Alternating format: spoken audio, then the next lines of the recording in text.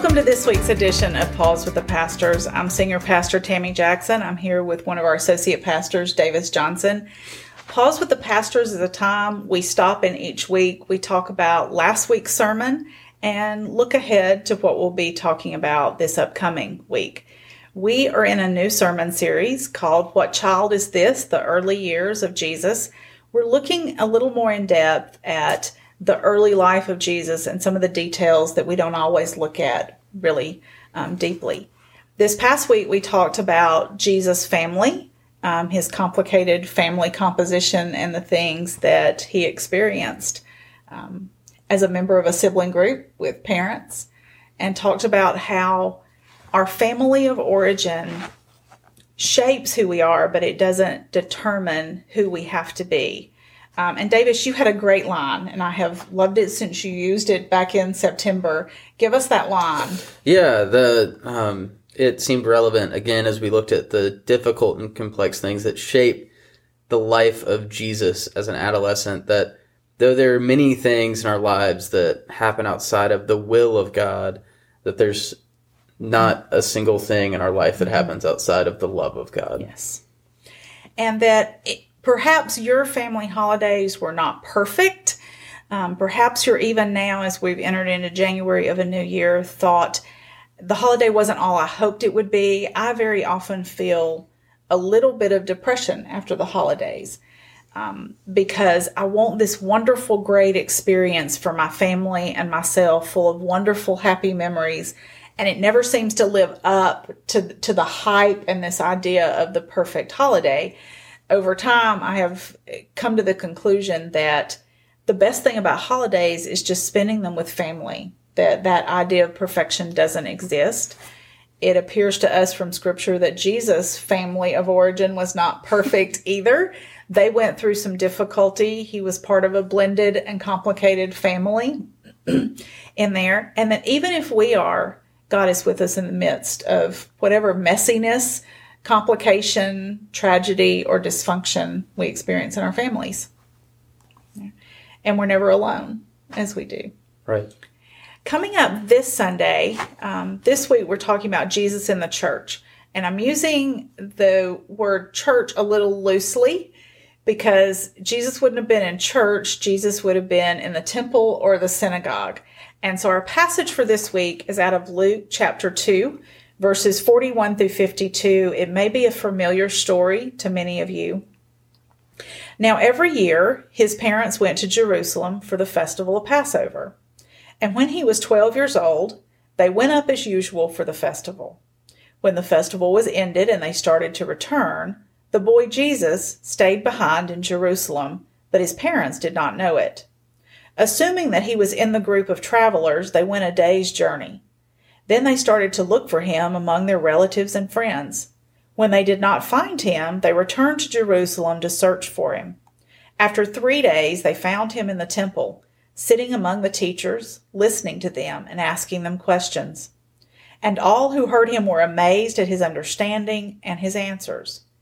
When his parents saw him, they were astonished, and his mother said to him, "Child, why have you treated us like this?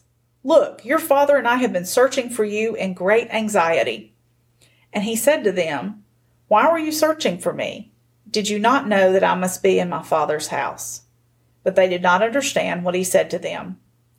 So he went back down with them to Nazareth and was obedient to them, and his mother treasured all these things in her heart. When my boys were little, we were shopping in Dillard's department store in Tuscaloosa, and the relative I was shopping with had a stroller, and so we needed to wait for the elevator. And when the doors of the elevator opened, I turned around, and my youngest son, Ryan, was not with us. I didn't see him anywhere. And so, as often young mothers do, we have this fear of someone snatching our child. And I'm calling, "Ryan? Ryan?" And I'm trying not to sound panicked, but I can't find him.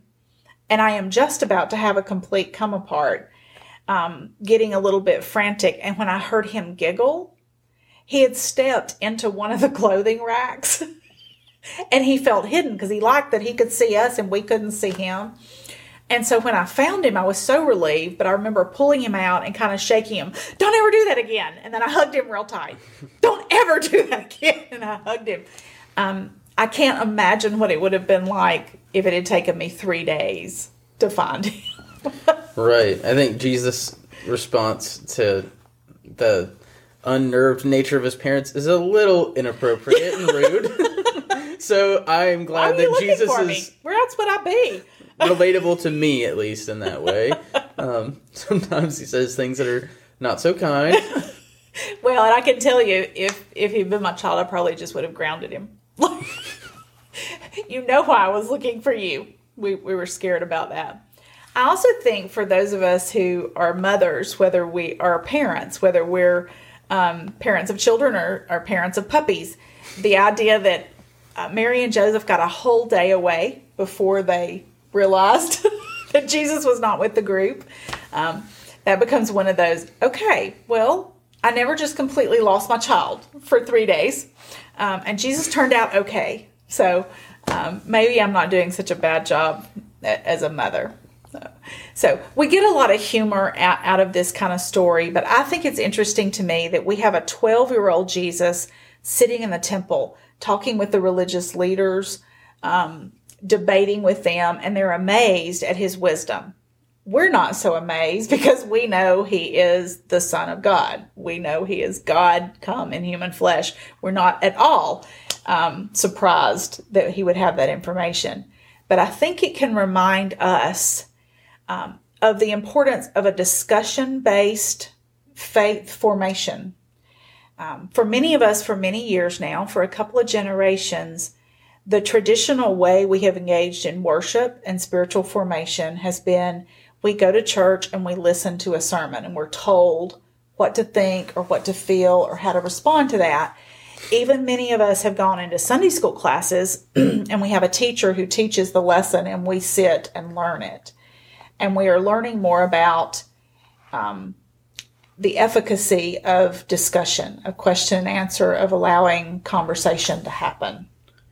Right. And I think that's what I find so remarkable about this story is that not only is Jesus having that formative experience, but he clearly seems to, whether he's communicated this to his family or not, it seems as though he hadn't, but he'd internalized it. He feels like he belongs in his religious community. And that sense of belonging and formation through discussion is how you become someone of a certain identity. It's not becoming a member and having your name on a roll. It's the ways that you're shaped by the people in your life. And that's my hope for so many of the young people that are a part of the life of this church, whether they come a handful of times with a friend and then try to plug into our youth group, or the different children in the remote learning program that Emily is learning to develop a closeness with, that in these ways, kids can find a home in this church. And Jesus clearly shows us how important it is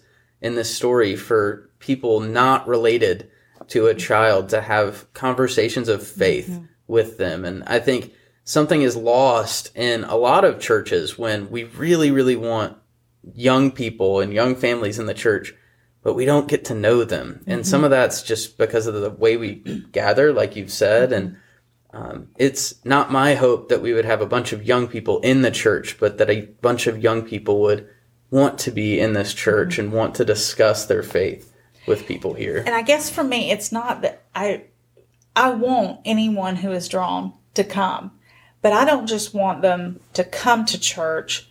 I want them to be part of the church. I think there's a benefit to a variety of perspectives.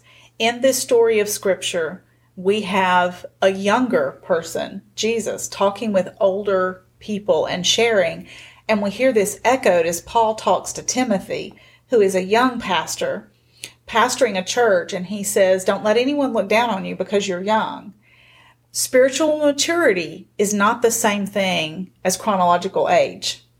You can have been a member of a church for years and years and years and not developed a lot of spiritual maturity. And you can be a young adult or a young person in a youth group and have a spiritual maturity that outpaces your chronological age. It's about diving into Scripture. It's about listening to the Holy Spirit. It's about being committed to living a life that is faithful to following Christ. And the church needs to make room for people of all chronological ages who exhibit spiritual maturity to be involved in the life of the church. Right. And I think when we do that, it's not so that people that have been around can take a back seat. It's this moment where people can see that the same God that they've encountered through the years are not just working through the things that they have experienced, but in the lives of the people that are newly present with them. And it's great to see those moments. One of my favorite things I've gotten to do as the youth pastor here was last year during a Wednesday night supper, I brought some of the youth over, and Linnell Phillips and Becky Brown met us in the sanctuary, and we talked about the different banners that they made that Bill Phillips helped put up, and the kids were really interested, and Becky and Linnell got to talk about what they did. But I think we need more of those moments where people can talk about these ordinary things we do in the life of the church to be a part of what God is doing now. In a previous appointment, I had a parent make a comment to me about all these young kids think they have such stress and pressure. They don't have any idea what stress is like. Well, I was working with those young people, and I remember thinking they have a lot of stress. They have a lot of stress that is different and to a greater extent than I did as a young person. So we intentionally facilitated some conversations where the grown-ups could help to understand what the kids were going through and the pressure that was coming on their life, and the kids could have an understanding of what the parents were experiencing. I found that it was very difficult to understand your own parent or your own child, but you could experience it broader. In the church, we benefit from a variety of perspectives, from understanding what different ages, different groups, different backgrounds bring to the experience of being a part of church and where Christ is with us. And I think all of that gets bound up in this little story of Jesus as a 12-year-old staying behind to engage in the life of the church. So we hope that you'll join us this week for online worship. Should be releasing on Sunday morning as we talk about Jesus' early life and his life in the church.